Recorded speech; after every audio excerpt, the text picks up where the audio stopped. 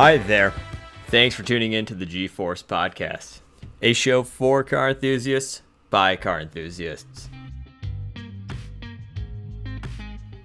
Unfortunately, there are many challenges facing society. One of the most widely discussed issues is climate change, specifically the impact of humankind having on the changing climate trends we see.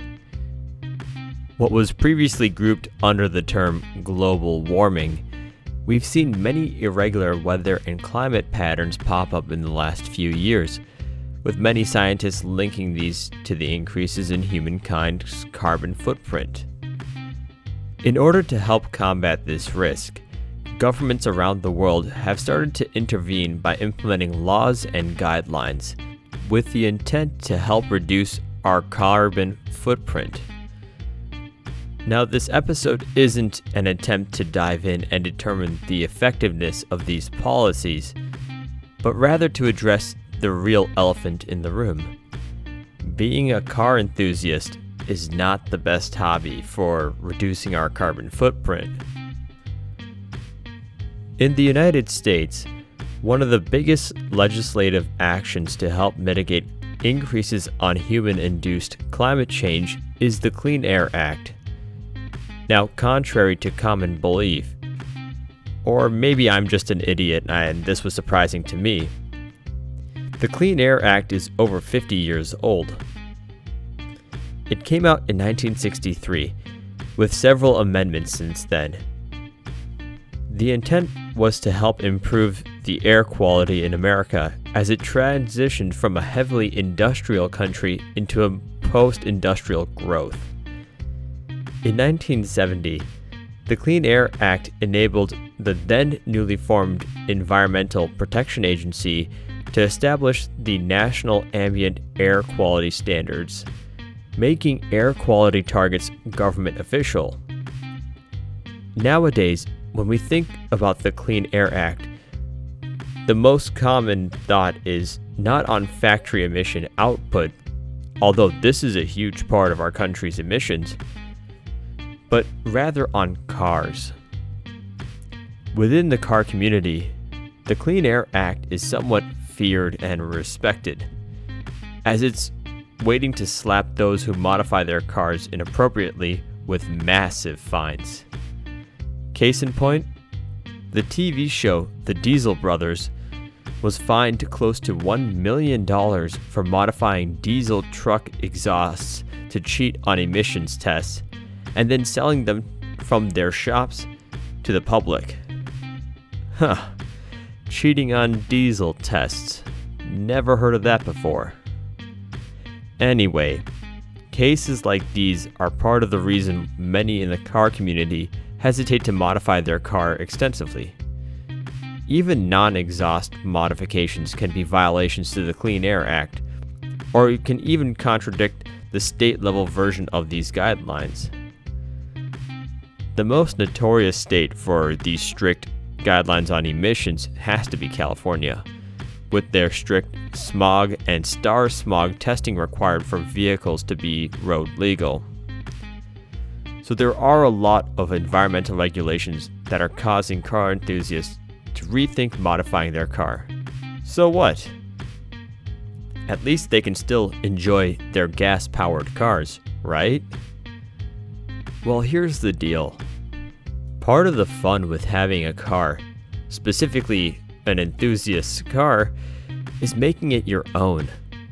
Modifications, although rarely necessary, are a key part to the car experience. There's the fun in getting to improve a car, changing the driving experience. And there's also the aspect of understanding that most cars come as mass-produced vehicles, and getting to modify them is making your car your car. It's got stuff specifically for you and designed with you in mind. With exhaust, for example, oftentimes the car comes from the factory with overly muffled intake and exhaust noises, so freeing those up even a bit can really help improve the auditory aspect of driving. Now, if we had to sacrifice this aspect of car culture, car mods for street legal vehicles, in the name of the Clean Air Act, I think car enthusiasts would have less of a case against these environmental guidances. The trade-off here, on paper at least, is potential improvements to air quality at the cost of emotional enjoyment of cars by car enthusiasts. Would I be happy giving up all car mods? Absolutely not. But if there were scientific evidence that certain mods were making significant impacts on the environment, I think I'd relent and move away from those types of modifications. That being said, the struggle of being a car enthusiast and having to work with the Clean Air Act goes further. The Specialty Equipment Market Association, known as SEMA, calls out that updates to the Clean Air Act could not only impact consumers for road cars, but also for track builds. SEMA are a group that represent many of the aftermarket tuning and parts companies in the automotive space, with their claim being they are by extension representing the car community as a whole. SEMA have raised a specific concern with the EPA's enforcement of the Clean Air Act. Specifically, they think the EPA is extending too far beyond the road use guidances. The understanding here is that track cars can also come under this scrutiny too. In the current interpretation of the law, the EPA can technically enforce emissions restrictions used for road cars on cars that were once road cars, but are now solely used for competition or non-road purposes, i.e. track cars. Why does this matter? Well, this hits the car world in two key ways. From the consumer perspective, this will tie up to the earlier point about car mods, but will now apply to those enthusiasts who want to build a dedicated track vehicle that will not be used for driving on public roads. This even further discourages car enthusiasts from participating in car activities. On top of that, the only way to drive a car at a track, either for normal or competitive purposes, is to either A, use a mildly modified road car, which we have discussed before, doesn't work so well, especially in a competition setting, or B, to buy a car that came from the factory as a track car. With option B, these vehicles are generally very expensive.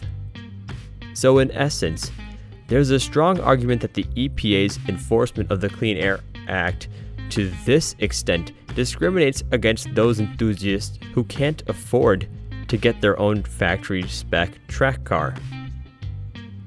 Now, the other way this impacts the car industry, and this is probably the key point SEMA are raising, is that this enforcement by the EPA discourages businesses for the aftermarket auto industry.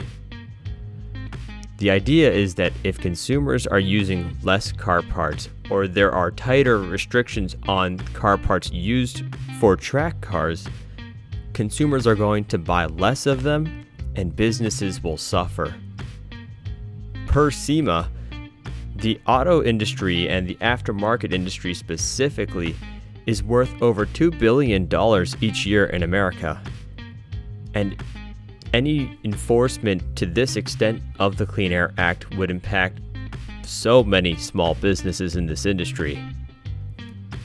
As such, SEMA has introduced a bill called the Recognizing the Protection of Motorsports Act.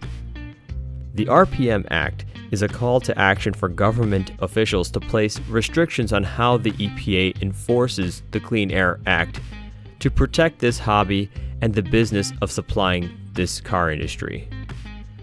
There are signs of support from both of the major American political parties for the RPM Act, so this could be a good sign for car enthusiasts. But here's the question: is the RPM Act really necessary for most car enthusiasts to still be able to enjoy cars? I mean, we are still allowed to make some modifications to our road and track cars.